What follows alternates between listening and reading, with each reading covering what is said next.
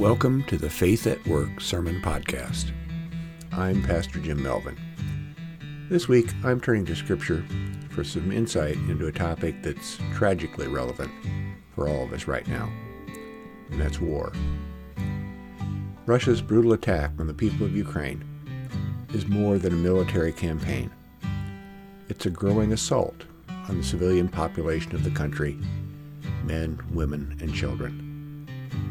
Not only are the people of Ukraine suffering, the young men of Russia are also being used as cannon fodder, fighting a war that most don't believe in. Draft-age men are fleeing the country by the hundreds of thousands, and people of both countries are suffering economic hardship because of the costly war and loss of production. As the war drags on, for the most part unsuccessfully for the Russians, President Vladimir Putin is growing more desperate and has begun rattling the nuclear saber. Not since the Cuban Missile Crisis, when John F. Kennedy faced down Khrushchev over installing nuclear weapons in our island neighbor, have public figures seriously talked about unleashing Armageddon. Even mentioning nuclear weapons has been taboo. Although wars in many places around the world are something that we've grown used to, this is different. We're looking at a conflagration that could essentially end civilized life on Earth as we know it. That's assuming that there is such a thing as civilized life on Earth. Thousands of years before the existence of weapons of mass destruction, when soldiers hacked each other to death with swords, people worried about the end of the world. The word Armageddon is a reference from the book of Revelation about where the final battle that precedes the end of the world would occur.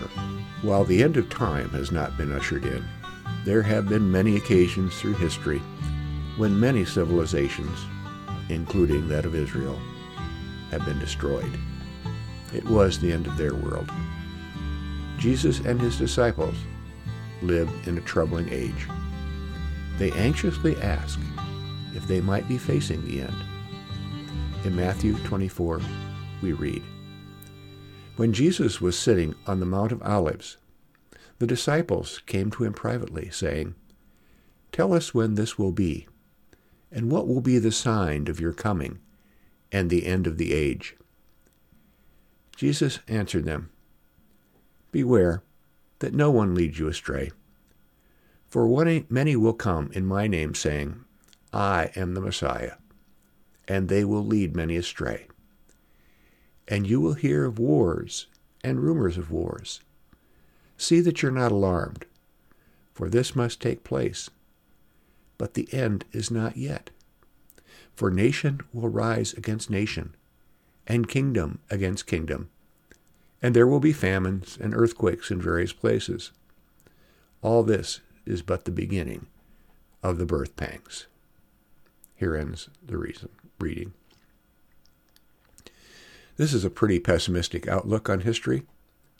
There will be wars and rumors of wars, and nations will take up against other nations, and to top it all off, there will be famines and earthquakes. That's pessimistic, but it's a pretty accurate description of what we're experiencing in the 20th century. Plus, throw in pandemics. The good news, maybe, is that these things don't mean the world is coming to an end. These horrible events are just the way the world works. The message for us is how to figure out how to live in the meantime, how to survive and thrive and be happy. In our current situation, how do we address the dire threat posed by a nation led by a monster when a time when diplomacy among nations is sorely lacking? Now we have to proceed with trepidation when we turn to Scripture for guidance on war.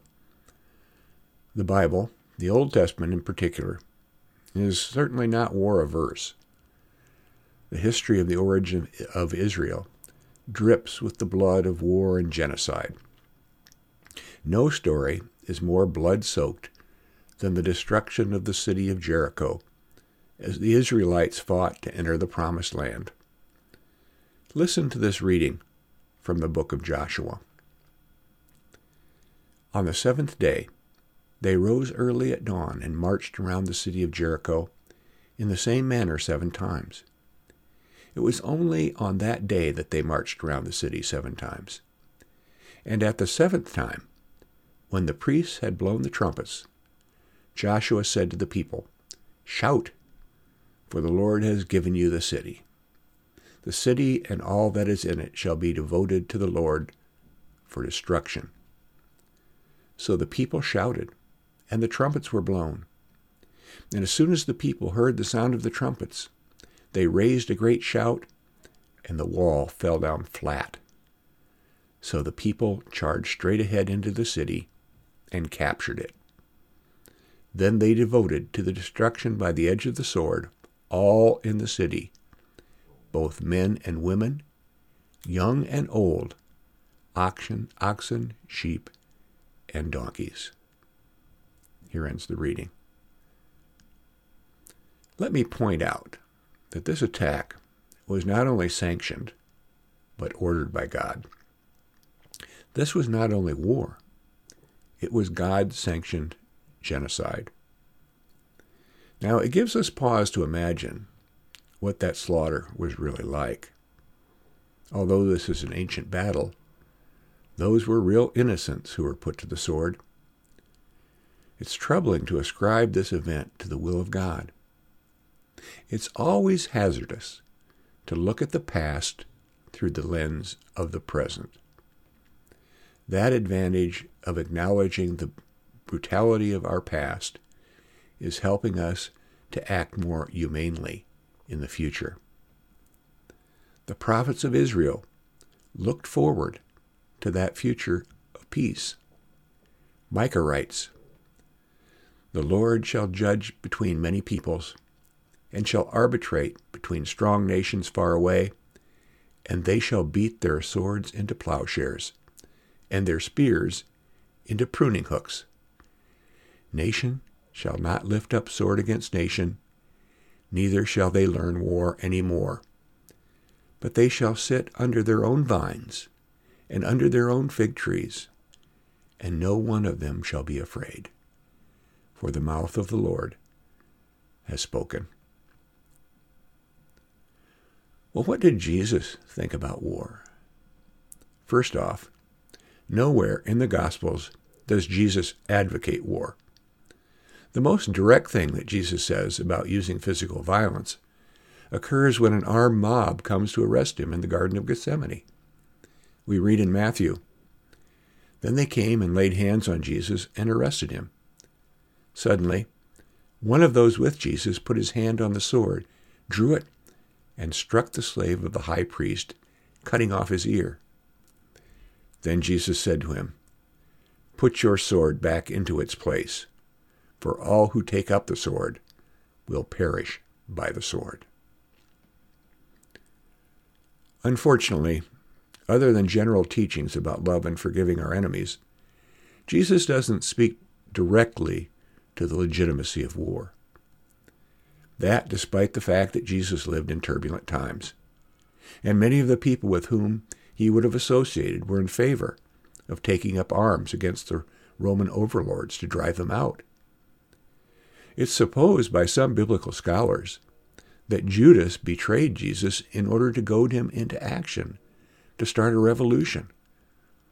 From Jesus' peaceful submission to his arrest and execution, we can assume that we would today consider him a nonviolent resistor and pacifist. After the death of Jesus, Christians would face a violent future.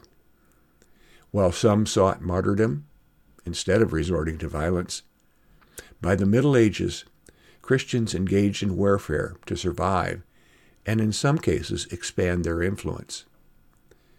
To add more certainty to the Christian moral responsibility in waging war, the Church eventually developed what has come to be known as just war theory. In the 4th century, St. Augustine of Hippo wrote down some of the first Christian views of just war. While individuals should seek to avoid violence, God has given governments the authority to use the sword, said Augustine. He cites Romans, which says, "Authority does not bear the sword in vain. It is the servant of God to execute wrath on the wrongdoers."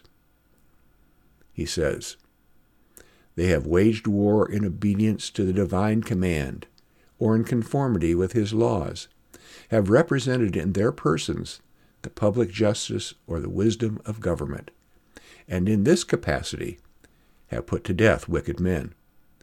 Such persons have by no means violated the commandment, 'Thou shalt not kill.' But say they, the wise man will wage just wars, as if he would not all the rather lament the necessity of just wars, if he remembers that he is a free man. For if they were not just, he would not wage them, and would therefore be delivered from all wars." In short, Augustine thinks that participating in war is at times a necessary evil. Modern church doctrine has further codified the justification for war. The just war doctrine of the Catholic Church, found in the 1992 Catechism of the Catholic Church, lists 4 strict conditions for legitimate defense of military force. Number 1, the damage inflicted by the aggressor on the nation or community of nations must be lasting, grave, and certain. 2, all other means of putting an end to it must have been shown to be impractical or ineffective. 3, there must be serious prospects of success. And 4, the use of arms must not produce evils and disorders graver than the evil to be eliminated. Let's apply these criteria for a just war to the case of Russia's attack on Ukraine. Are Ukraine and her allies justified in using deadly force in return against Russia? It only takes a quick glance at a news report to see that the damage inflicted by Russian artillery and rockets is lasting, grave, and certain. Civilian targets such as schools, hospitals, and vital infrastructure have resulted in widespread destruction and civilian death. Were the bombardments to cease today, it would take years and billions of dollars to begin to rebuild Ukraine to what it was. The level of destruction is certain. With regards to the second criterion, Ukraine has shown willingness to negotiate a peace to no avail. The United States has led an effort to pressure Russia through economic sanctions and seizing the assets of Russia around the world. These sanctions have seriously hurt Russian business interests. The NATO nations have expressed solidarity with Ukraine and pledged their support. Instead of weakening NATO, one of Russia's primary goals, the war has strengthened the alliance and led to its expansion. Putin seems to respond only to military force or total submission to his demands. Third, there is a serious prospect of success in Ukraine's counterattack. After the initial assault and the Russian armed invasion, the Ukrainian army has regained much of the territory that it lost at first. The Russian expectation that Ukraine would immediately roll over in defeat did not materialize. The supply of weapons and high-tech missiles has rendered much of the Russian army ineffective. Meanwhile, the morale of Ukrainian fighters seems high, while the Russian invaders seem demoralized. Now, the final criterion for just war is that the use of arms must not produce evils and disorders graver than the evil to be eliminated. Any use of arms, no matter how justified, produce tragic results. Lives are lost and property is destroyed. We should also not forget the moral and spiritual wounds that are being suffered by the Ukrainians who are forced to fight. After the war is over, they will need to come to terms with their consciences, even though their cause is just.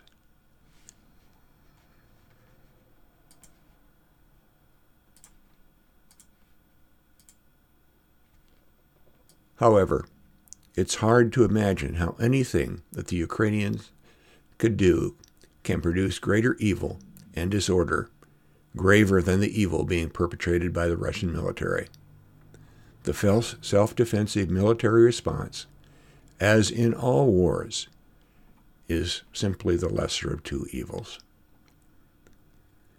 The taking up of arms by Ukraine against Russia is, therefore, justified in the eyes of just war doctrine.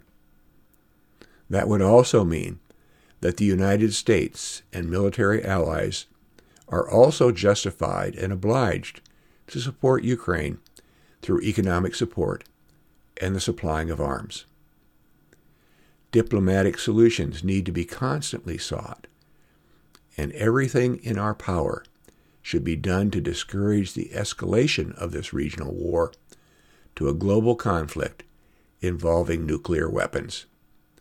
Inciting Armageddon is not justified.